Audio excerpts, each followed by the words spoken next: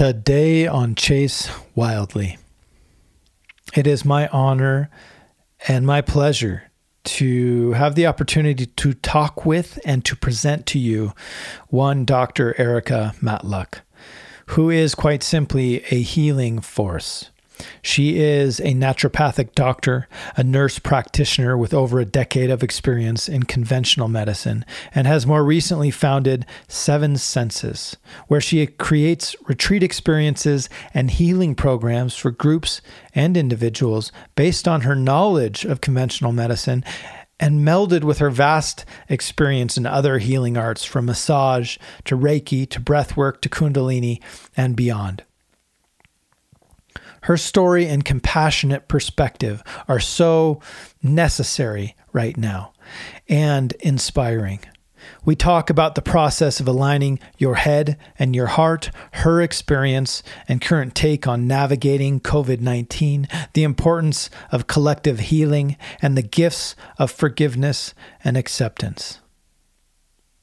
I hope you enjoy. Dr. Erica Matluck. Let's go.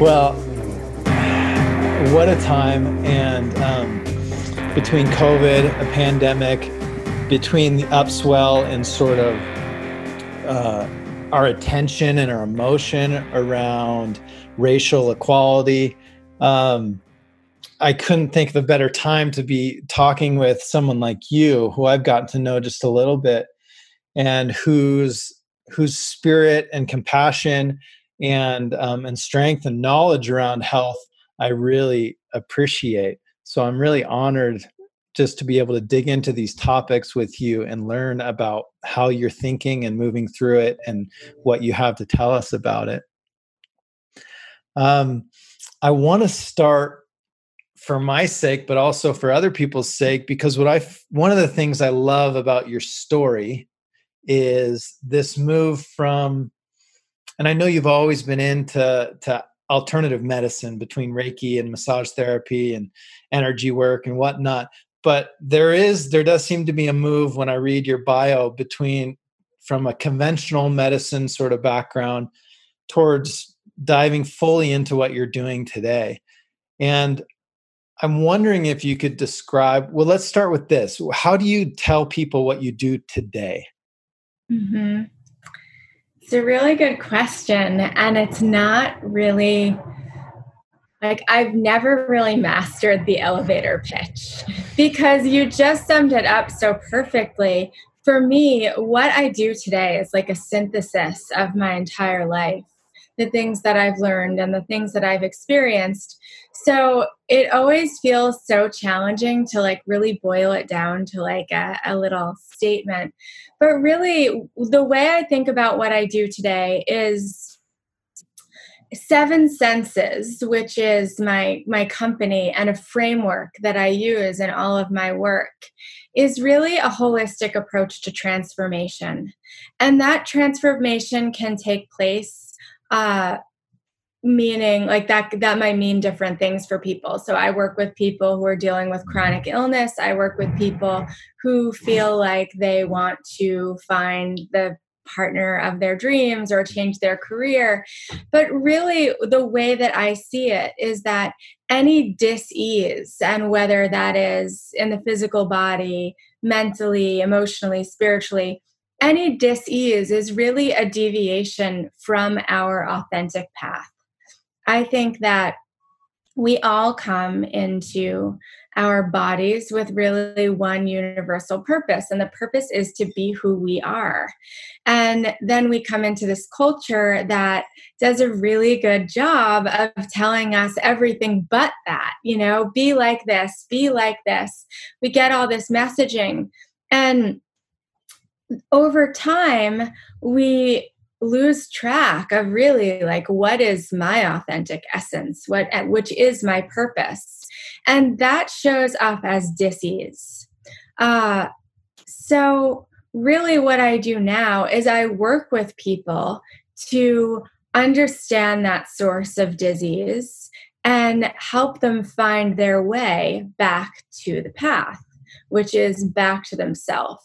And it's interesting in the way that you described my journey. Yes, I started in more of the like sort of energetic and massage and alternative realms, came into conventional medicine, and then sort of remembered who I am, right? And part of the way that I remembered that in my decade in conventional medicine was through the tension and the discomfort of not really being in an environment where I could practice my craft and share my gifts. So it was a sort of, as much as I'm so grateful for every moment that I spent practicing medicine in the conventional setting, I learned so much. But there was a lot of dis-ease for me being in an environment where I couldn't really express who I was authentically as a facilitator of healing or as a partner in people's healing process. And that was part of how I found my way back. Yeah. Yeah, I love that because I felt a lot of dis-ease and a lot of desperation, sort of in that was required for me to leave my past life and move into a more aligned one. So I resonate with that. And I want to ask a little bit more about that because I think it's been a new skill over the last 7 years of my life to learn, I guess, what wisdom feels like inside of me, some language with myself. So I want to ask you, as you were moving from conventional medicine or this sense of dis-ease, how did you begin to listen to yourself, and what is the quality of that? How can you describe that to someone else so that they may begin to hear those voices or that wisdom inside themselves? Yeah, I think there are so many different ways that I can answer that. But I think what it boils down to is we know, right? And we've all had these experiences where it feels like our head and our heart are not in the same place, right? And you have this feeling, I want to quit my job, or I love this person, or I want to do the right thing. And then the head comes in and it starts thinking rationally and weighing everything out. And we start using our minds to figure it out, right? And for me, if I'm trying to figure something out, I'm up here. That's how I know, right? When you hop on Google and you're like, I got to find the answer to this right now, right? That's not a knowing. That is information. It's a different type of intelligence than I think the wisdom that you're talking about, which is more of like a deep knowing. Mhm. And I think this process that we're sort of all on when we go on this journey from figuring it out to knowing, it really requires us to keep trusting ourselves. And that's hard to do because a lot of the time when you trust what you know, it doesn't create the desired outcome right away, right? Like we all know this when we've taken these courageous risks, like leaving behind our old lives or quitting jobs or leaving partnerships. It's not without challenge and pain. And so part of the hard work is really trusting, continuing to trust it until you start to get some feedback that says, like, yes, you're on the right path. And we all know as soon as we get that little nod from the universe, it gets so much easier, right? Then you keep going and you keep trusting yourself. But where the real work is in that moment of doubt, where it's like, I listen to my heart and I don't know how I'm going to pay my rent next month. Or I listen to my heart and this person cheated on me. Or I listen to my heart and this treatment I'm trying doesn't seem to be working. And those are those moments where a lot of people talk about them as tests. I don't like that terminology. I don't think it's a test. I think it's an opportunity to exercise trust. And the more we exercise trust, the easier it becomes to trust and the easier it is to take that journey from figuring it out to knowing. So I think the statement I would offer to people who are in that like limbo of like, what do I do? It's a trust the process. It's keep trusting what you know and let go of what is an appropriate amount of time where you expect to see some like positive feedback, because sometimes you take that leap and you get the results you think you wanted right away. Sometimes you take that leap and you don't see the results for 6 months or 6 years. And sometimes you take that leap and the results you thought you wanted are no longer the things that you actually wanted. And the whole idea of does this work dissolves. Yeah, that's so beautifully said. And I particularly like the concept of time, giving yourself time for these things to work out, because we're in such a culture of instant gratification that, at least for my story, I started to listen to myself and it seemed just that everything was falling apart. The relationship breaks down, you lose your job, and yet it is leading towards what ultimately I want. So there is a period of time in which I had to just weather that storm, just have faith, for lack of a better term, in the process and in that wisdom inside of me. I'm wondering if you have any poignant or particularly impactful moments in that journey. I mean, did you have, when you began to make this transition, were people telling you how crazy energy work was? Were they doubting you? I mean, tell me any story or anecdote that you may have from that. My story has been a little different. I really appreciate your story. I love this like idea of the breakdown to the breakthrough. And as you know, my partner Paul, who I do a lot of teaching with, that's his story. And I love it. This like he woke up, his entire life fell apart, Mm. tearing everything apart, and that was sort of his road to like really finding the alignment in himself. um I've had a very different story, and my story is one of someone who knew it all in the beginning. Like, I knew who I was in the beginning. I knew when I was a little girl that I was going to be working with people in a healing capacity. When I was 18, I heard about Reiki. I didn't know what it was. And somehow I ended up knocking on the woman's door and asking her to teach me about energy. So for me, the story is a little different, where like I always knew these things. And my process of getting to where I am now was a little bit more of, it was a gentler lesson. But I had a few really big wake up moments when I was in conventional medicine. And one of the ones that really stands out to me is that I I'm a naturopathic doctor. I really minimize the amount of pharmaceuticals that I put in my body. I've generally taken an approach with my own health that has been like, mostly natural medicine. I've also been very blessed to not have like any major acute or chronic medical conditions that I couldn't actually work with sort of more holistic and non-invasive tools.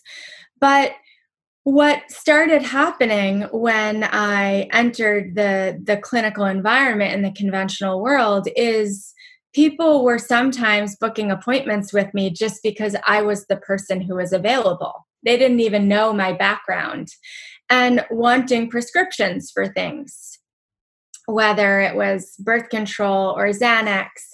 And I remember in the beginning of my journey, I would sort of try, and this was back in like 2011, people with anxiety who wanted to come in and fill their anxiety prescriptions, I would try and talk to them about meditation or other things they can do. And they would get frustrated with me. Like, I came here for this prescription.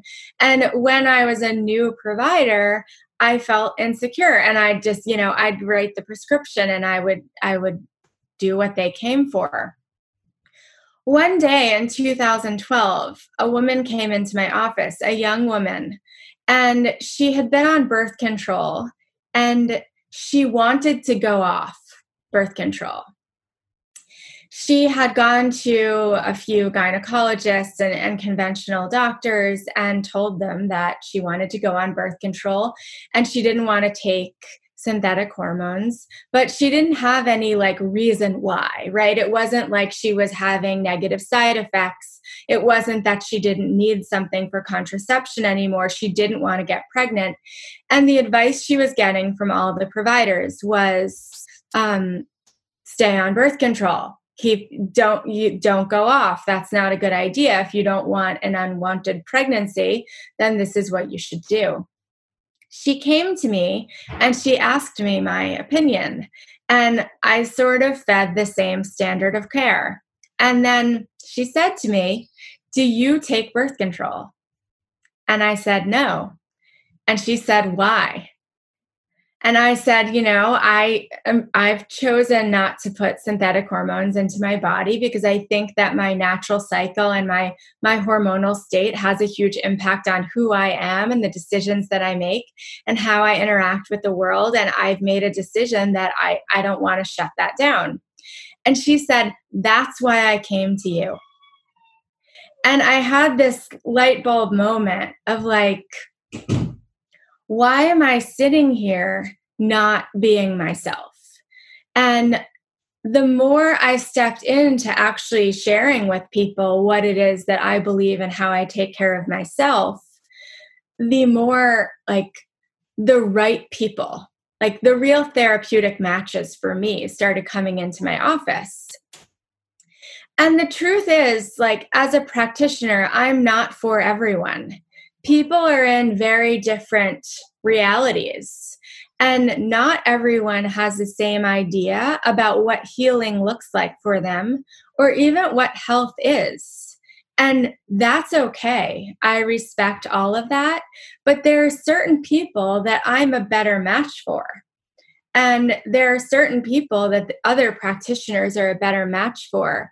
And really, I realized I'm not doing anyone a service by trying to be someone I'm not as a practitioner, because then I'm preventing them from finding the practitioner who they can have a deeply therapeutic relationship with.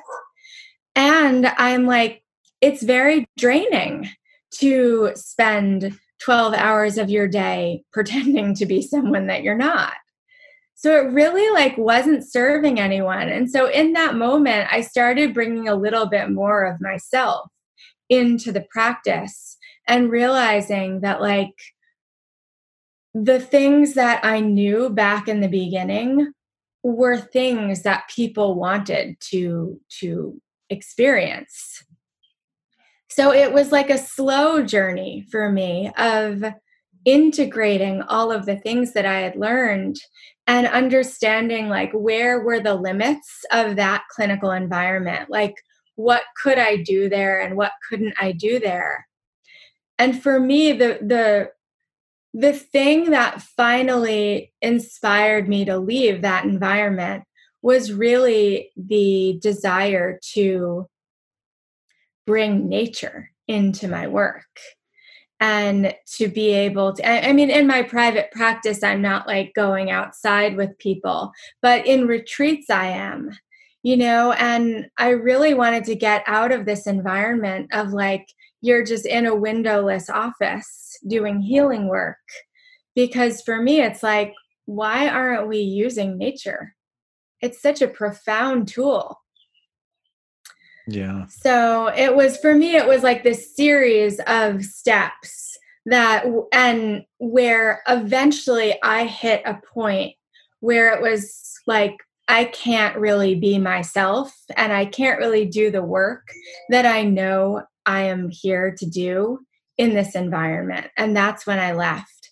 And it wasn't scary. It wasn't actually scary at all. And in fact, I feel like by the time I was ready to leave, I knew that the world was like, there was a demand for what I had to offer in a way that there wasn't when I started. Yeah. Yeah, that's gorgeous. I struggle so much with the fear of loss, the fear of losing all those things that I've had, whether it's the relationship or the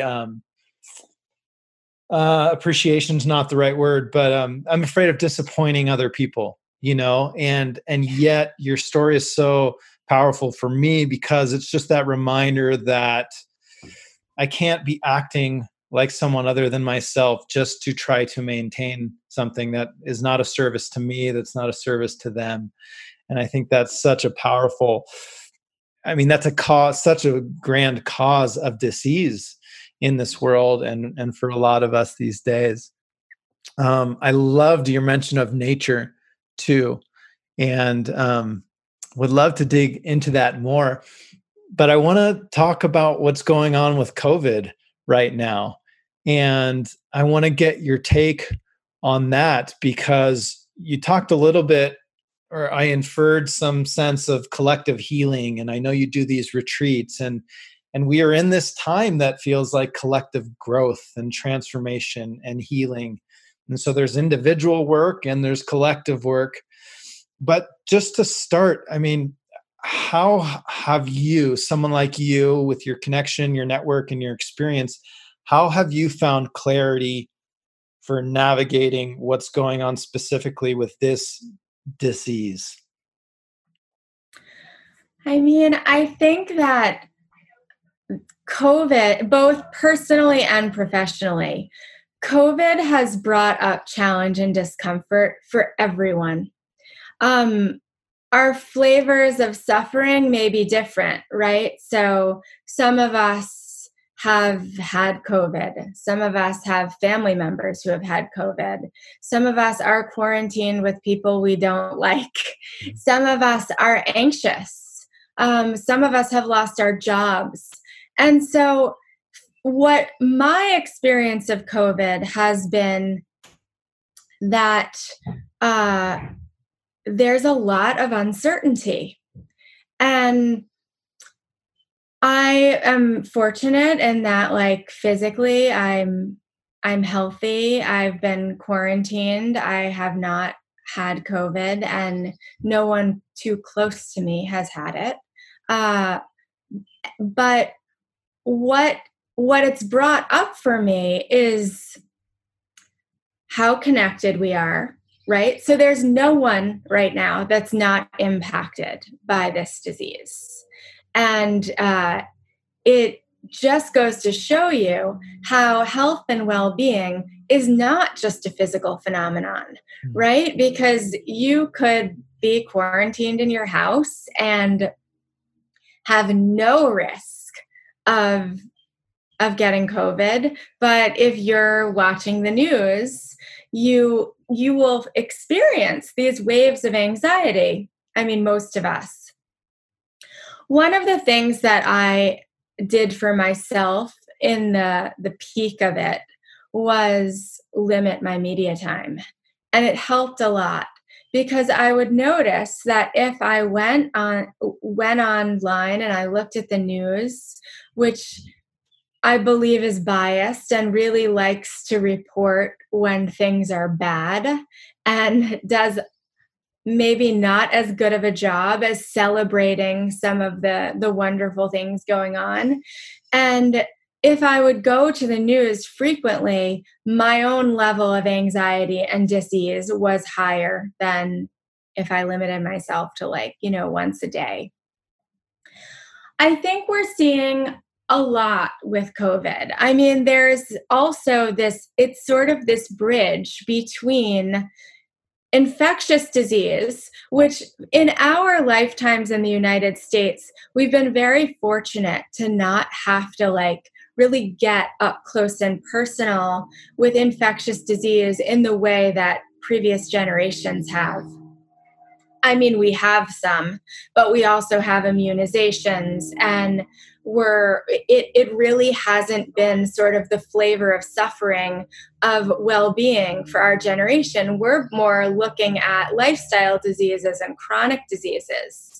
And what I think is interesting about COVID is we're starting to see those two things coming together, right? Because we have this infectious disease, but we also see how, like, if you have, in some cases, pre-existing conditions,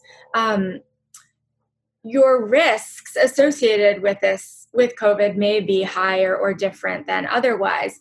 And of course, it's new and we're learning this as we go. And there's still a lot of unknowns. So we're all sort of having to answer this question of, how do I take care of myself as best I can, given so many unknowns? My mental health, my physical health, both protect myself from acquiring an infectious disease, which means social isolation and wearing masks and limiting my contact with other people, but also not to a degree where that's impacting my mental health, right? Because social isolation comes with its own set of issues. And so it's really it's this thing where we sort of all have to some degree, find our where we're comfortable, where our risk evaluation is, or where our threshold and our risk tolerance lies, and both synthesize what we know from science and data and the media and others, and sort of superimpose that on our own level of comfort to find what is true for each one of us. And for me, this is what well-being is. This is what it's always been, right? It's about, like, taking what we know from an information basis and then merging that with what we know to be true in here, with what we believe, and finding where our own truth lies.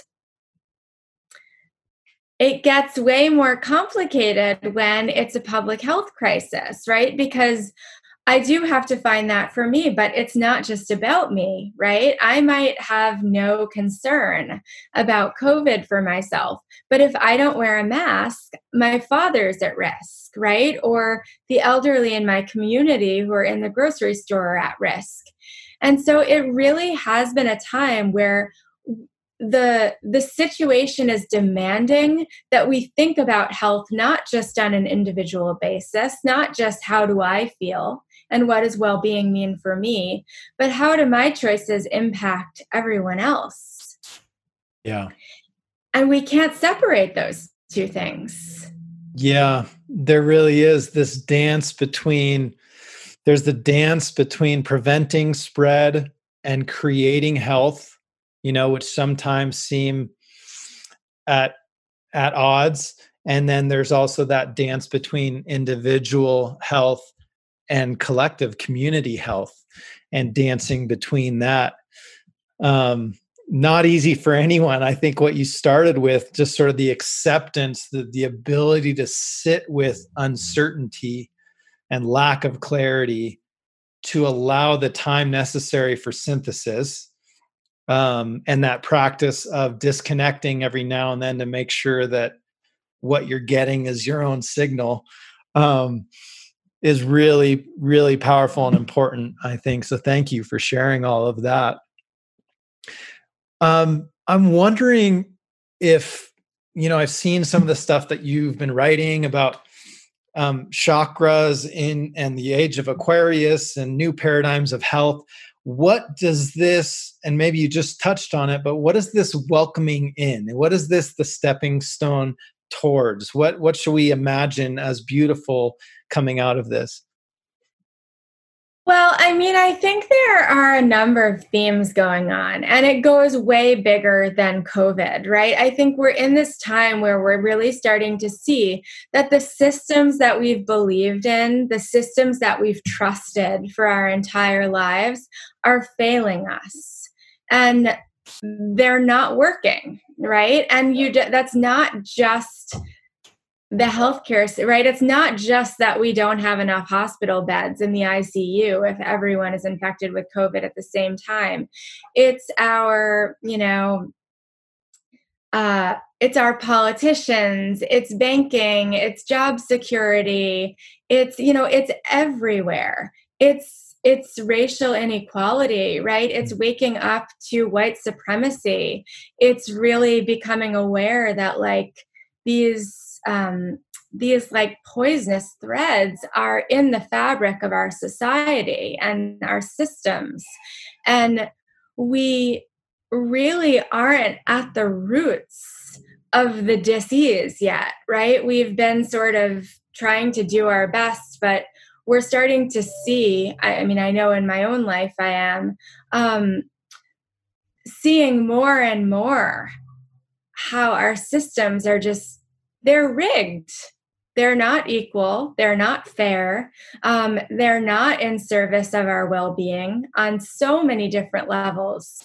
And so, the big thing that I think is happening is that collectively, this is our breakdown before the breakthrough. This is like, you really can't, I don't think we can build a society based on new values until we really see the old systems crumble. And unfortunately, that's hard and it's very uncomfortable, right? Because we're at the beginning of like the bridge to a new world. This is what I believe is happening. I see a future where the values underpinning society are very different than the ones that we came from. And this is where like the new age comes in. People have been talking about this, age of Aquarius for a long, long time. And what that really is it's defined by a big cosmological cycle called precession of the equinoxes. And the astrological age really refers to the constellation of the zodiac that's rising in the eastern sky on the spring equinox. Because of the Earth's wobble, this change happens every 2160 years, right? So this is a big, big cycle. And no one knows exactly when the cosmic clock turns, right? It's not just like the age of Aquarius starts tomorrow. It's a big transition. And I think that this year, what we're experiencing in 2020 is a big part of that transition, where we're really starting to see that the old system is not working anymore. And the values of the old system have been very power driven, right? So I talk about the chakras, and in chakra terms, this is the solar plexus. This is like power and confidence and will. And we see this in our systems, right? There's like everything is a hierarchy. And the people at the top have the most access. Things are exclusive. Healing is inaccessible. Things are expensive. Even when you look at like a practitioner-patient relationship, it's sort of like the one with the title and the degree is in a position of power. But this age of Aquarius, where we are headed, is a movement into the heart chakra. It's a movement into a more compassionate place.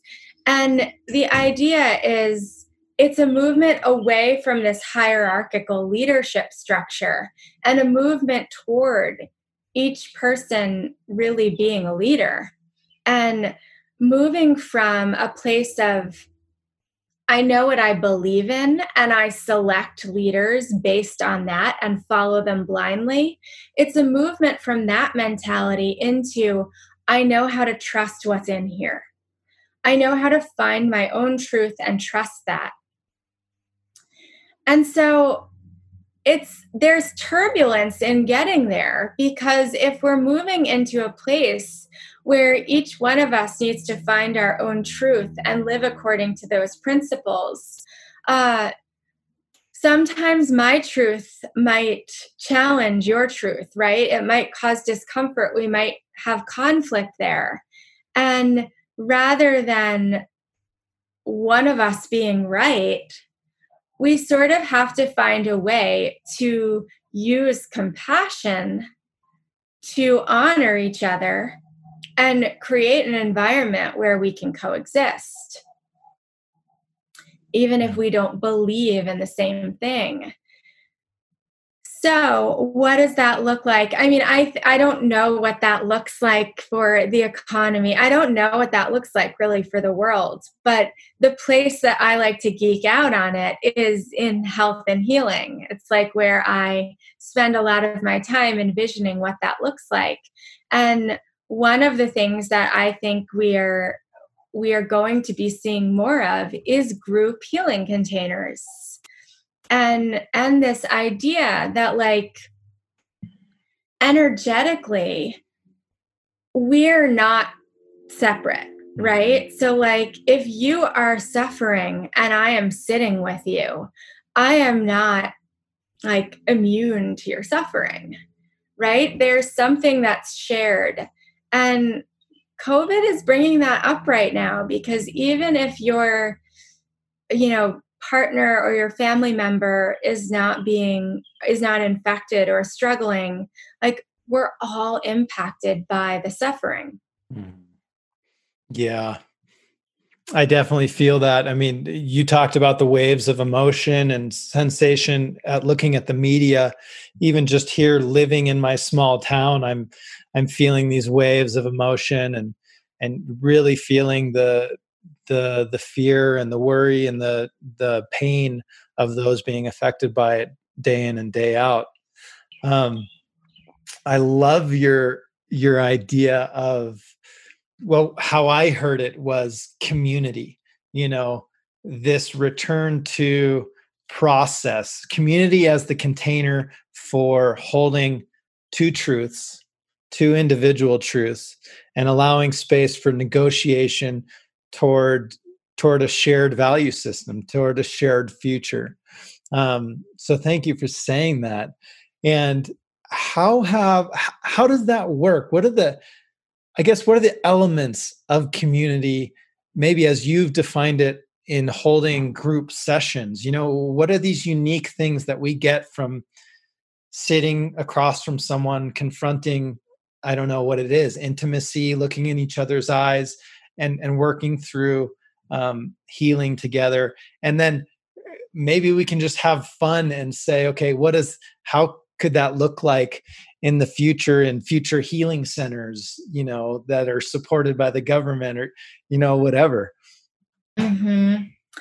I mean, I think we get so much out of these collective experiences. One of them being that one of the things that relational healing does is it allows us to see ourselves in each other, right? And sometimes in a group dynamic, someone might say something and they give words to something I'm feeling or experiencing that I didn't even realize was relevant, right? And that may have been a blind spot in the sense that, like, oh, I didn't even realize that was something that mattered toward my well-being. And it may be that it's not necessarily a blind spot, but I just didn't know how to describe it. And you share something, and all of a sudden, it opens up this world in me. This does happen in one-on-one dynamics too. For example, I've worked with tons of patients who come in and they say, I have this one complaint. And I say, oh, well, and how's your digestion? Mm. And they say, oh, it's not good, right? And then it's like, oh, okay, that's something we should address, right? But that's when my, expert eye is on one person. When we are in a community container, we get an exponential number of eyes and voices and feelings. And that is really profound.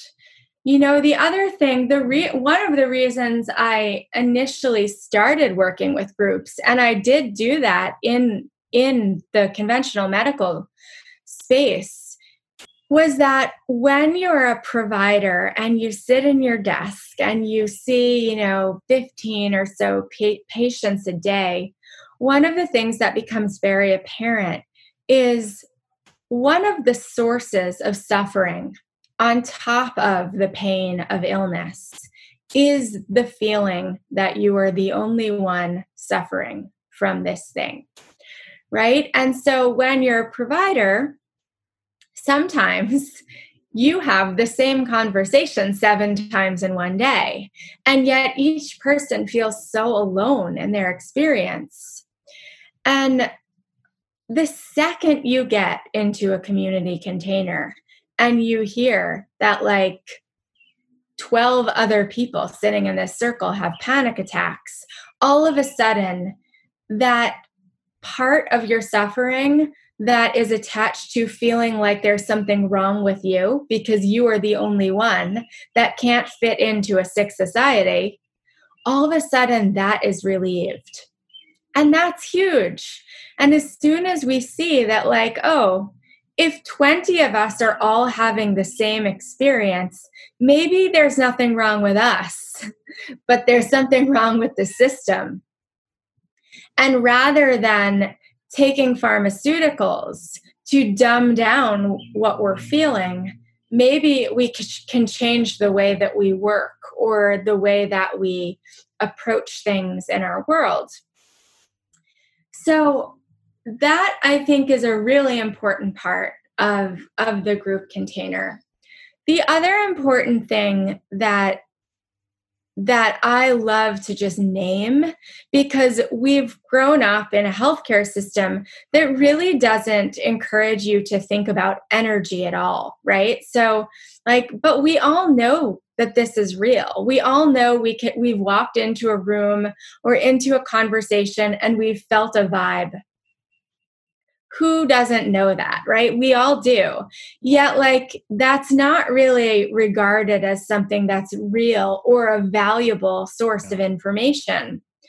And what happens in a group dynamic is a lot of the time you can feel things that aren't yours. You could tell me your story, and all of a sudden I start crying. Right? And I'm crying because of the way your story is inspiring me to feel. And that's a really important exchange. So if we as a people can actually learn to work with that information and use that information to connect us to each other and as an avenue for healing, it opens up a whole world of tools and wisdom that we're not currently using. Yeah. So you're saying tapping into this language of empathy and being able to use that. Is that what I'm hearing? Yeah. And it's empathy and it's compassion. And I would actually define those differently. Empathy being, I've felt what you're feeling before. I too have suffered. And therefore, I can really connect with you right now. I can feel your pain and I can sit with you in your pain and be with you in it. That's potent. That's empathy. Compassion is, I see your suffering. I don't feel your suffering, but I have a genuine desire to help. Yeah. I have a genuine desire to relieve your suffering. And actually, compassion has been identified as something that is essential for the survival of our species. Without that instinct to want to relieve another's suffering, we actually wouldn't be here. Yeah. And working with those two things individually is actually very profound.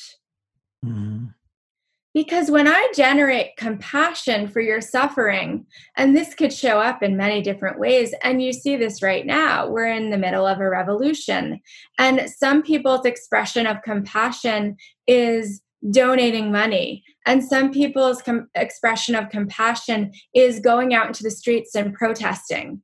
Some people's definition of compassion is educating themselves. But all of that is in service of I have a genuine desire to help and I want to help, right? But that's very different, right? Because in some ways, and I'm using the current sort of state of race as an example, but we could see this in a lot of different ways. I can't actually empathize with someone who's Black in the United States right now. I have the experience of being a white woman. I have a separate set of like my stuff that I have to look at and my discomforts, but I can't necessarily empathize with what it's like to be a Black woman in America. I can be compassionate and I can, from my own experience, have a desire to help and do my work to change, to relieve the suffering, and to try and make our world and someone else's experience better. But I can't necessarily empathize in the same way because I haven't had that experience. And so I think it's important when we're working with those two concepts to identify them as different and work with both of them as best we can. Mm-hmm. Yeah. Yeah. Again, that dance. And, in so much of what you've talked about, the common thread that I'm hearing is this return to sovereignty. And I'm defining that as learning to listen to yourself, and then having an underlying value and maybe everything shifting towards a more compassionate world. And part of that being this container or this process of how do we sit down and listen to each other long enough to find harmony and a way forward, whether it's what's going on with race, whether it's what's going on with creating policy around COVID. And maybe this is just my projection, but it's in response to what I see on social media as being all of these people wanting to do what's right for the world. And what's getting in the way is either their affiliation, as you referred to before, this idea that I'm on this team or I have to follow this flag, and a need for clarity, or certainty, which is tied up in needing to be right, either for a reason of pride or for safety in knowing what is. Mm-hmm. Does that jive with what you see going on? Would you like to say anything? I do agree with you that the need for certainty, I do think, is a need to feel safe. Mm-hmm. And one of the challenges with feeling safe is like, we're not safe, right? So like what our mind has defined as safety is not real. It's an illusion, right? We're never actually safe. Nothing is guaranteed. Your life is not guaranteed. Your, personal safety is not guaranteed. And it's a big dilemma of like, how do we operate in the world as if we feel safe? How do we trust the world in a way that we can actually be courageous and take chances and do the things that we want to do when we face the reality that like we're not safe and none of it is guaranteed. And that I don't have an answer. I mean, I have my own ways of dealing with that. And I think for me, a lot of that is moving away from in health. In Western culture, we're much more comfortable talking about physical and mental health, then we really are talking about the emotional and the spiritual experience. I think about physical and mental health as things that can be proven and seen. There's data around it. And emotional and spiritual health is sort of wild. This is sort of the mystery, right? In Chinese medicine, this could be yang and yin. And how do we start to become comfortable with the unknown, which leads us back to where we started the conversation, really. How do we trust that wisdom, that knowing, that thing that we can't prove? How do we trust that as much as we trust the things that our mind believes to be certain? And that's a process. It's a really big process. And culturally, we have not been taught to do that, right? We've not been taught to say, well, the data says this, but my intuition says this, so I'm going to do that, right? It's like, how do we balance these two things? And personally, in my work, I like to bridge them, right? We have a lot of people that operate very much over here, and we have many more people who operate more over here. And I try and use this material, data, science, rational thought, to do the best I can to guarantee safety, knowing that safety is not guaranteed. And this part to sort of guide, where do we go from that foundation? Yeah. But as you know, the more we do this work, the harder and harder it becomes to really honor these boundaries, because the more you see the limitations of your mind, and the more you start to see that if I live my life in a way that just only prioritizes safety, I miss my life. Like, I don't get to live as the person that I am, because I'm constantly either walking on eggshells or, making decisions that guarantee my financial security or a roof over my head. And sometimes that's at the expense of like the thing, my dreams and my hopes for myself. Yeah. Yeah. And, I've, at a number of times in my life, I've totally thrown out my value system and much of my beliefs about what is, particularly what is right, because I've gotten to these points of total breakdown and desperation, realizing that to a great extent, I've been lying to myself. That I've created this fictional universe in which if I just had enough money and the right car and lived in Cow Hollow, that life would be good. I'd get the girl, I'd be happy. And to arrive there and realize I'm not happy, and having to reconstruct this whole concept of certainty, and then do it again and get to a point, with a totally different identity and different value system, and just to see how the ego works. I'm going to call it the ego, but the mind, I guess, works that way to construct this system of safety. And so, yeah, to sort of hold that lightly, ever more lightly, these concepts or what is, and almost to see it as no longer part of my identity, but just how do I negotiate with the agreements of society, and society being whoever I'm communing with. Is that this family? What are the collective agreements? What do we collectively value? What do we believe is right and wrong? Which, as further I go into this stuff and living through COVID and looking at racial equality, the definition of right and wrong seems so obtuse, but we need to come together and collectively have agreement, and have an idea of where we want to take the world together. And that can be in a partnership, that can be in a family, that can be in a community, a city, a state.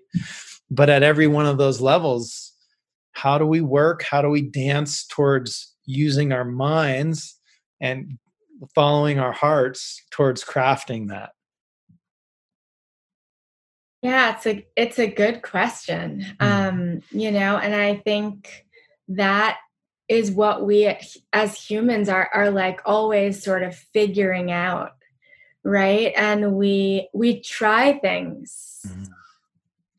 and we keep going with it, right? Like capitalism. So maybe seems like a good idea to some people, right? And we keep going with that, and then we take it so far and we see all of it, where all of the places it falls short, right? And then we see we need to try something different. And I think that culture is always sort of like a pendulum swinging back and forth, and we take things to the limits, and then we see the limits of the way that we've tried to do things, and then we swing back the other way. And what I hope and what I believe is, just like in the dynamics of a swinging pendulum, is that it starts to swing less and less and less. And someday, I don't know when that day is, but someday humanity finds a still point. Mhm. Who knows what happens then? Another big bang or something. But but I think we're always learning and we're always in process. And I don't actually think we're supposed to have the answer to that, right? How do we do this? How do we um, all agree on what collective good looks like and use our minds to create a world that creates that? I don't know if we ever answer that, or if we're always in progress working toward that. And we learn and we make mistakes and we say the wrong thing and we build systems that don't work and that hurt people.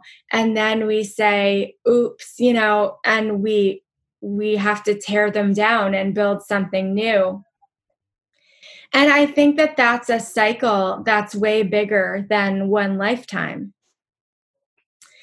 And I also think, that's why I do believe that our generation here now is like carrying a responsibility of doing like some really deep healing work for the collective. I think we're doing it for many generations. And I think that the next few generations are going to have the difficult job of like really building something new.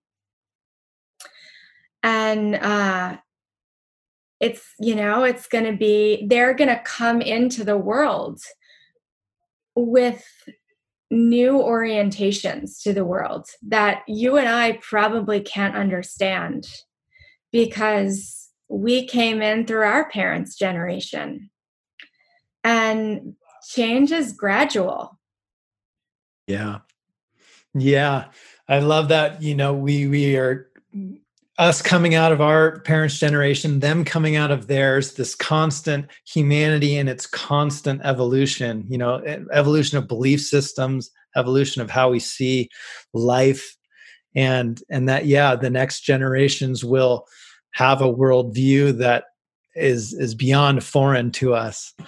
I want to ask you about forgiveness, because what it means to you and what it means in healing and how we can think about it, because it seems particularly relevant right now as you talked about this process of society and us as humans experimenting with systems, trying on capitalism, trying on these different healthcare systems and justice systems and education systems. And it seems to me that part of the resistance towards change is our inability to find acceptance or find healing with what was and what has happened, and to understand. And part of that for me on a global level or a grander level is to recognize that we are in this totally fallible process of experimenting. Every day, every moment of life is a moment in experimenting, whether it's alone or collectively. We've never been here with these thoughts and these challenges and these things here right now as we are today. And for me, forgiveness has been a powerful tool. I want to know how you see that and how you think about that. I agree with you. I think forgiveness, trust, and acceptance is like, the trio for me that is a really, really important trio for healing. We make mistakes. We all do. And we're all wounded, right? We have our wounds. And I don't care if you had the most perfect parents in the world. They did things that contributed to your wound patterns, not because they're bad people or they didn't know what they're doing, but because that's just the nature of how it works. And our wound patterns are our healing paths. They are part of how we find who we are and how we find that truth. And so, personally, I wouldn't trade that for anything.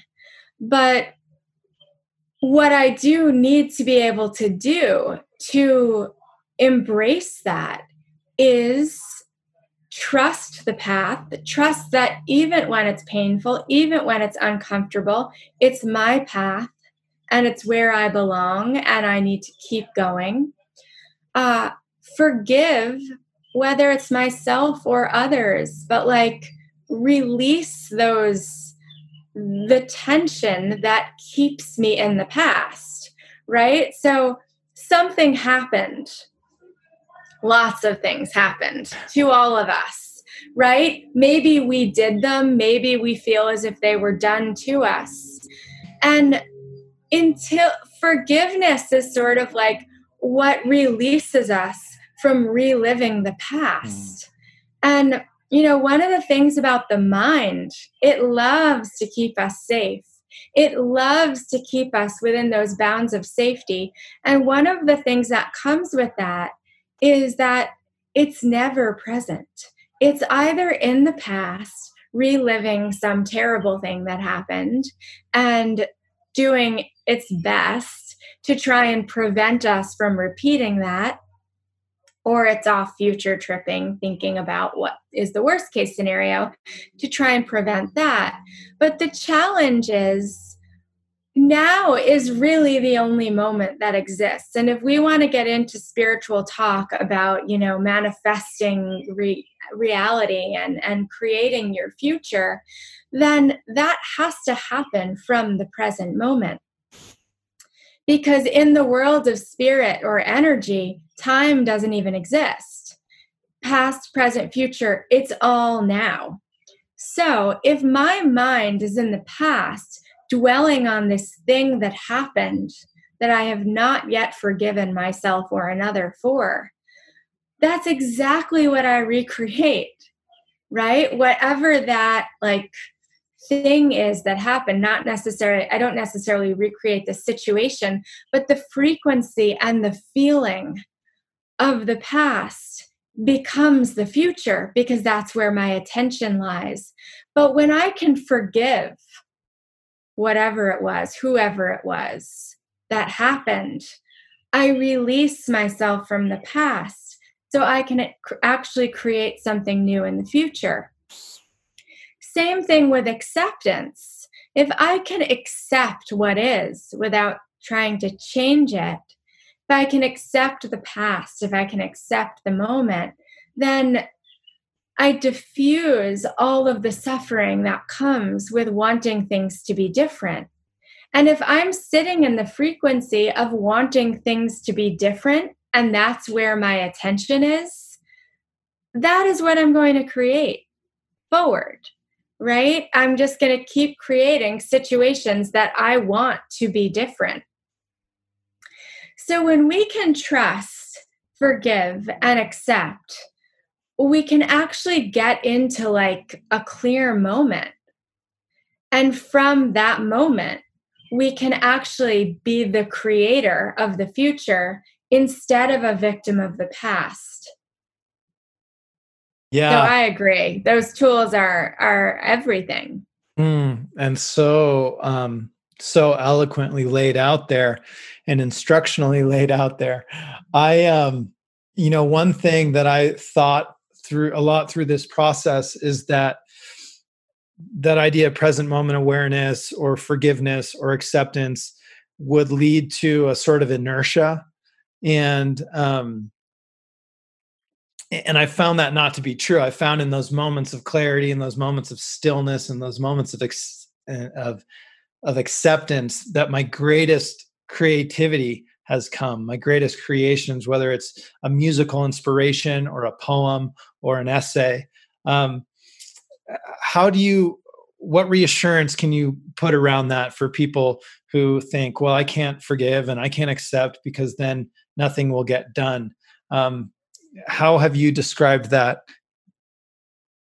Well, then I would say, can you accept that you can't accept things right now? Right? So it's almost like you can just keep going to this meta level. Can you forgive yourself for being unable to forgive? It's whatever the thing is. And that usually is a good place to start. Like, because that is acceptance, right? So if I can just accept that, like, this is where I'm at, I'm not ready to accept. That's acceptance. Yeah. Yeah. Beautiful. Um, I want to circle back to COVID a little bit and talk about we are in my little Idaho town. We're just in the middle of our peak, I think. And, Mm. it was just a few weeks ago that we got our first cases here, and it's tourist season and everything else in other places has opened up. So we have people coming from all over the country here. And so we're politically just in this debate about what to do. And being in Idaho, it's very much, there's a lot of libertarian sort of movement here. It's all about sovereignty and you can't tell me what to do. And, um, and at the same time, it's hard to navigate. It's hard to get that clarity online on the media. I follow scientists who say, wearing masks and prevention is the best thing to do. I have scientists I'm following that are saying, actually spreading healthy immunity and human connection and touch will have a greater impact, or we should focus our efforts on creating immunity for that percent who could see disease through this. So I have no idea how to trust either one of those camps. I mean, I think conventional ideas about infectious disease, sort of the history of that, would say, okay, the policy of social isolation is good and right and wear the mask. But us being on this tipping point of a new paradigm of health, are there ways that, I don't know, is there a new understanding of that? Do you have scientists that you think are more reliable than others? Help me navigate this. What would you tell your friend navigating this, I guess? I mean, I think it's back to this thing of like, who do you trust when you can't trust anyone? Mm. And I'm right there with you. I don't really know who the most trustworthy sources are these days, but I do think you can find a middle ground. And so you have one camp saying, wear masks, wash your hands, protect yourself. Personally, I think that like you can do that and not, you know, and still have social connection, Mhm. right? And so I feel like we're in this time where technology is such a gift, right? Like we can be in our homes protecting ourselves and still connect through the internet.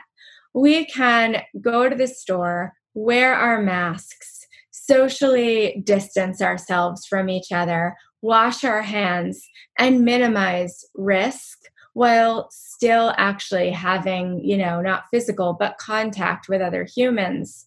And I do think personally, I mean, I'm in New York. So, as a New Yorker, it would be hard to deny that social isolation, mask wearing, and really keeping yourself isolated doesn't work. I mean, that's what we did for months, and the numbers went down significantly. So that's my lived experience, right? So I err toward that outlook. Wear a mask, wash your hands, and even just like using the common sense of like how we spread colds and flus every year in the winter, right? Like if your friend has a cold, like you don't share food with them and hug them. You kind of like, I'm going to talk to you, but I'm going to keep my distance. And I feel like we've been doing that for seasonal flus and coughs and colds for so long that why wouldn't we take those basic precautions in this case? Now, I know you could also say there was a time when people were having chicken pox parties and all of this stuff. Like, I don't think we know enough about COVID to like feel safe doing that, right? There's a lot of mystery around this illness, and we don't fully understand yet, like who dies and who lives and who has it for 2 months and who has it for a week. Like we don't really know that. So it's really hard to assess risk in like a knowledgeable way. Right. So for me, I think that like if you wash your hands, you socially distance yourself, and you wear a mask, that like at least you're not doing harm. Like that cannot do harm right now. And it most likely protects you and all those you're in contact with. So to me, that's like a no-brainer. Yeah. Yeah. But I'm also not here to like tell people what they believe in. This is where it becomes challenging though, because this is a public health issue, right? So to say to someone, oh, you don't believe in masks, like that's okay. It's not really okay, because for me, I believe that you're causing harm to someone else or putting someone else at risk. And this is where things get really challenging. So you do sort of have to figure out, what are you comfortable with your own personal safety and those that are around you? I know in my own life, it was very easy for me to say, okay, I'm going to isolate with my partner. Done. And we're going to minimize our trips to the grocery store. And when we do it, we'll wear masks and we'll be really careful and we'll change our clothes. And we had our whole protocol. But like, I also had opinions about my father, right? And he wanted to, go on an outing one day during the peak of the, COVID in New York. And I said, absolutely not, and then we sort of had to negotiate in a father-daughter relationship. Like, I care about you, you care about me, and I respect if you believe that you're safe and you're wanting to go to the store. It's making me anxious. So how can we negotiate that, as two people in relationship? Like, maybe you could make this choice not for you, but to protect my anxiety. And I think that I'm using an example of like, of myself and my father, but these are like the dynamics that are going on in a lot of different ways. From the people you're quarantined with, to your social circle, your family that lives far from you, and your community. Yeah, absolutely. And this spreads beyond COVID, right? This dynamic of negotiation. I mean, I learned about this dynamic in romantic relationships, and now I'm learning to expand it into conversations about healthcare and public policy and race and race and justice and systems. But that concept of, okay, we're here, two individuals, we have the same underlying value of we want something good for society and humanity. And yet, because we have different belief systems, we have different emotional reactions to each other's actions. And how do we sit together and decide what to do?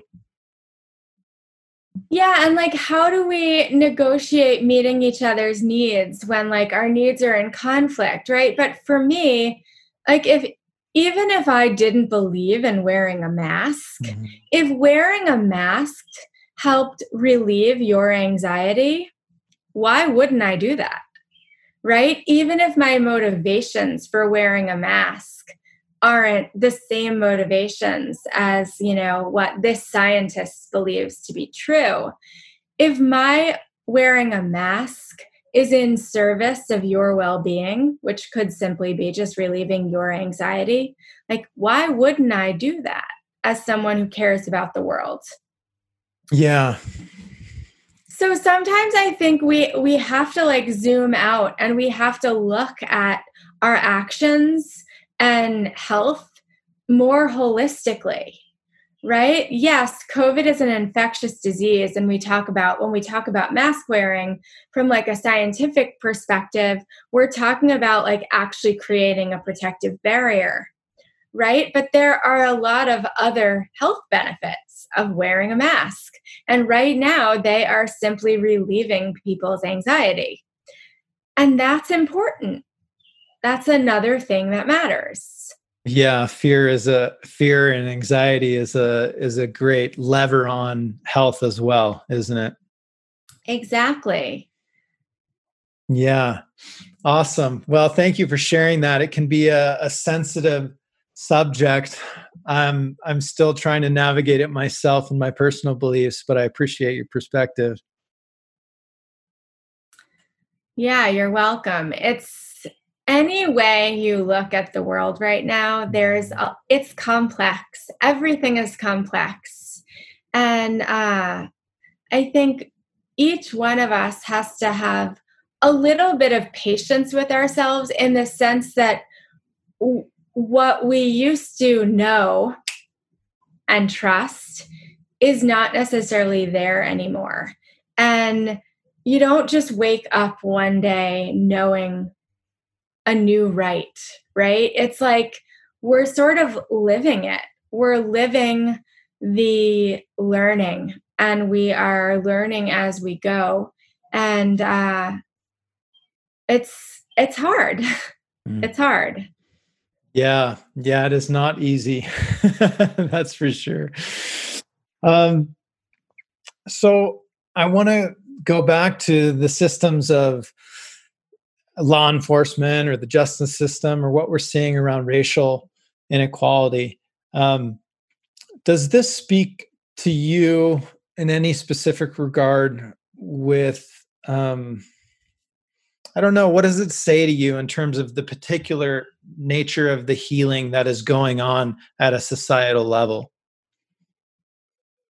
Well, first of all, I think that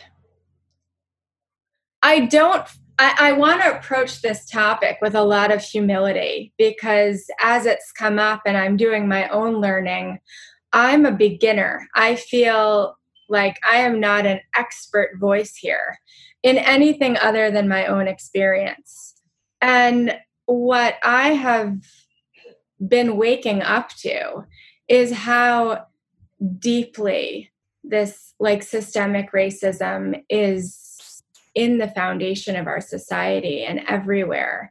And personally, that forces me to look at myself and the ways that I've benefited from that system, which is uncomfortable and necessary work.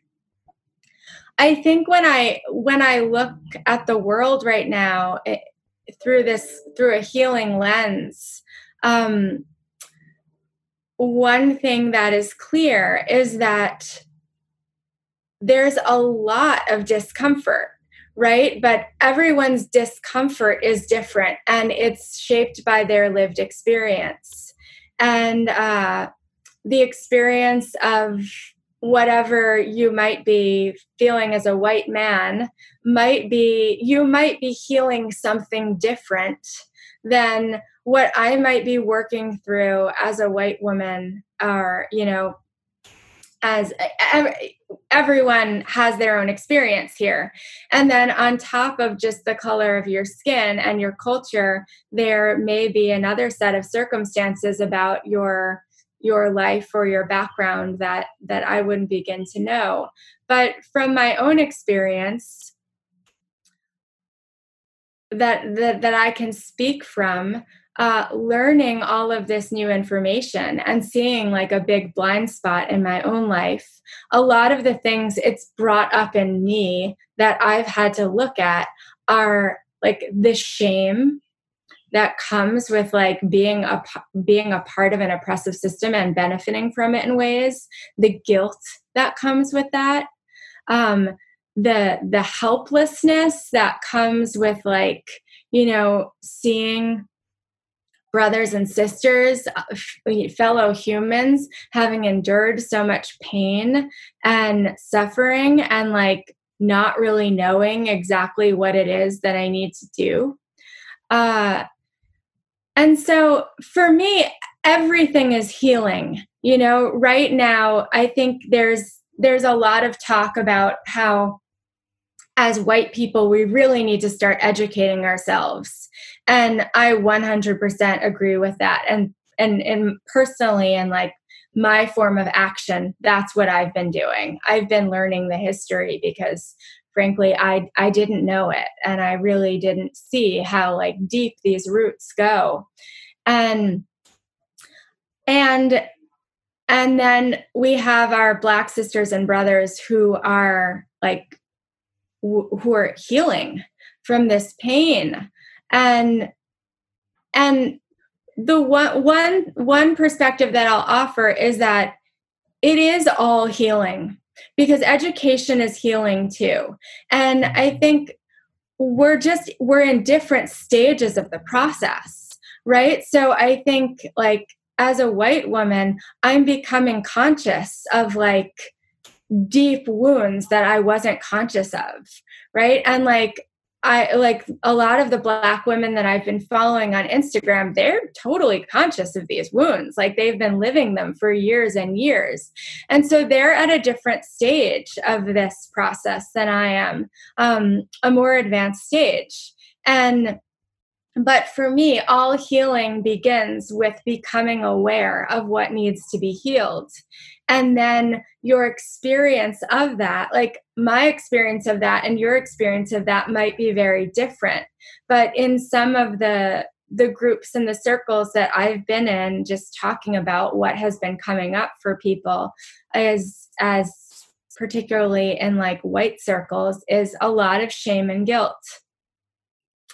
And, both about not really knowing the history and of the ways in which we've benefited from it. And so I think in me, that's what's healing. That's what the healing piece is. But in terms of like actions, I think it starts with education and listening. And in all healing relationships, right? And like as a practitioner, when I sit with a patient, I don't know their lived experience until they tell it to me. And probably the most important thing for me to do is listen to them and understand from them like what they need from me. How can I be of service in their healing? And I think that, like, on a societal level, like, we really need to be listening right now. We need to be listening to Black voices uh, and and understanding, like, deeply what it is that we can do to to write a new story, to write a new future. Yeah, well said. I have felt that particularly around listening, that right now more than ever. And I've felt that with COVID as well, actually, though, in a different context, but that what people are calling for is to heal this wound of not being heard. And if there's anything I've found that I can do, it's not to, defend my beliefs. It's not to try to get them information. It's not to, the most powerful, impactful thing I can do in an interaction is simply make sure that they are heard and listen and ask a question to help define for me and for them what's going on. So thank you for taking us there. Yeah, and I think you spoke to something earlier that's really important right now, which is like, we don't live in a culture that is very good at being uncomfortable. And there's a big invitation right now to, like, get uncomfortable and get okay with it. Mm. And that's, I'm not arguing that that's easy, but it's an opportunity. And you said something earlier about, not wanting to disappoint people and, especially our loved ones. We hate to see them in pain. We don't like to see anyone in pain. I don't like to see anyone in pain. And yet, sometimes I know that pain is the teacher. And, like, how can I learn to cultivate my ability to sit with discomfort, whether it's my own or whether it's even the discomfort of, like, someone I love is suffering and there's nothing I can do about it other than be with them and listen and feel with them. But I think right now there's this call to, like, learn to get uncomfortable. And there's also a call to, like, acknowledge that feeling the feelings is part of the healing process. And that is being uncomfortable, right? We have this tendency, as soon as, like, pain comes up, you want to change your state. You want to get out of the pain. You want to get out of the discomfort. And part of learning to be uncomfortable is also learning to sit with the feelings that just don't feel good, right? So if I'm feeling guilt, part of the way that I heal that guilt is not to figure out how to make it go away, but it's actually just to feel the feeling.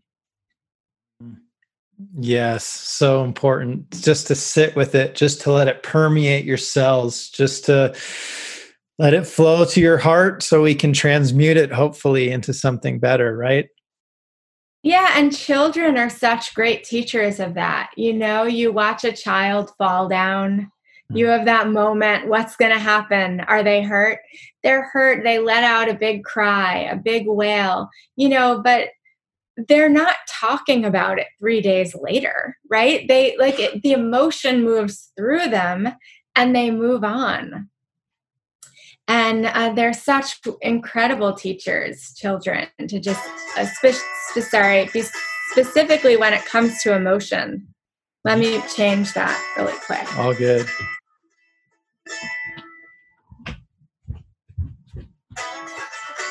Oh my goodness. Sorry. No problem. No problem. We got editors and everything. Okay, great. Well, I want to let's wrap it up here, but I want to give you an opportunity to, if there was anything you had top of mind or on your heart that you wanted to share with a bit more of an audience through this, Is there anything that you think you'd like to say or touch on together? Mm, we touched on a lot. Um, I think, one thing I'll say is that, how do I say it? We're living difficult times right now in a lot of different ways. And from a perspective of healing, I'm optimistic about where we're going.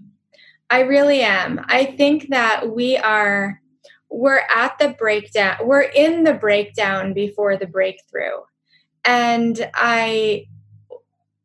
in trust, there is this knowing that we're on the right path. Everything is perfect.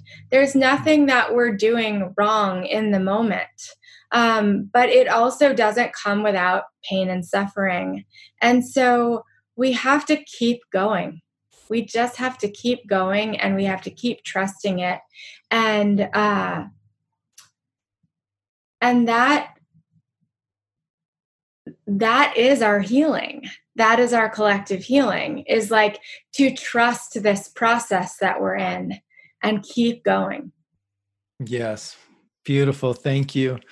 And I'd like to end these and give you an opportunity to invite the audience to a particular exercise or a thought experiment or type of meditation or something. I don't know. Is there something people can really just do that you would give them? Well, one of my favorite things to offer people right now is a grounding exercise, because so much of what we're up against in this time is learning to trust in an unsafe world, right? So, what do you trust when you can't trust any of the things that you used to trust? And this is where visualizations and like working with energy and spirit can be really, really valuable, because it's beyond here. Right. And so our typical way of deciding what we trust is we go through this rational process of deciding whether or not we're safe or not. And that's how we decide this is safe and this is not. But when we get into the realm of energy, we get out of the head. And so I invite people to just do an exercise where they close their eyes, they visualize the trunk of a tree extending down from the base of their spine. Visualize the roots of that tree extending deep and wide into the center of the earth. And as the roots grow deeper, get a little taller, lengthening the spine and feeling yourself connected to that trunk and those roots.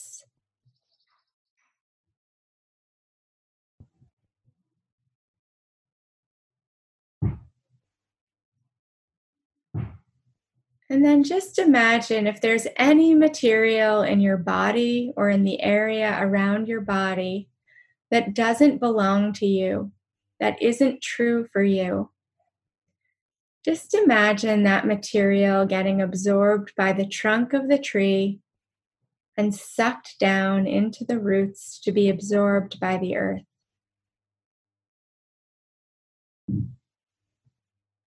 Just offering everything that is not true for you back to the earth.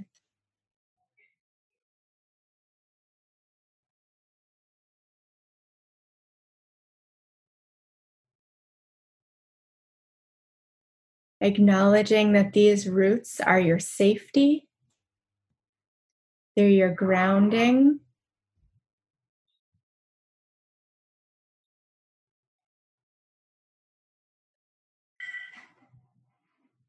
and they are trustworthy.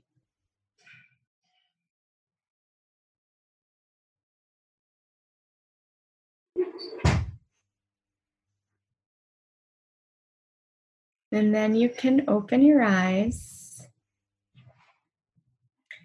and know that this practice is there for you all the time.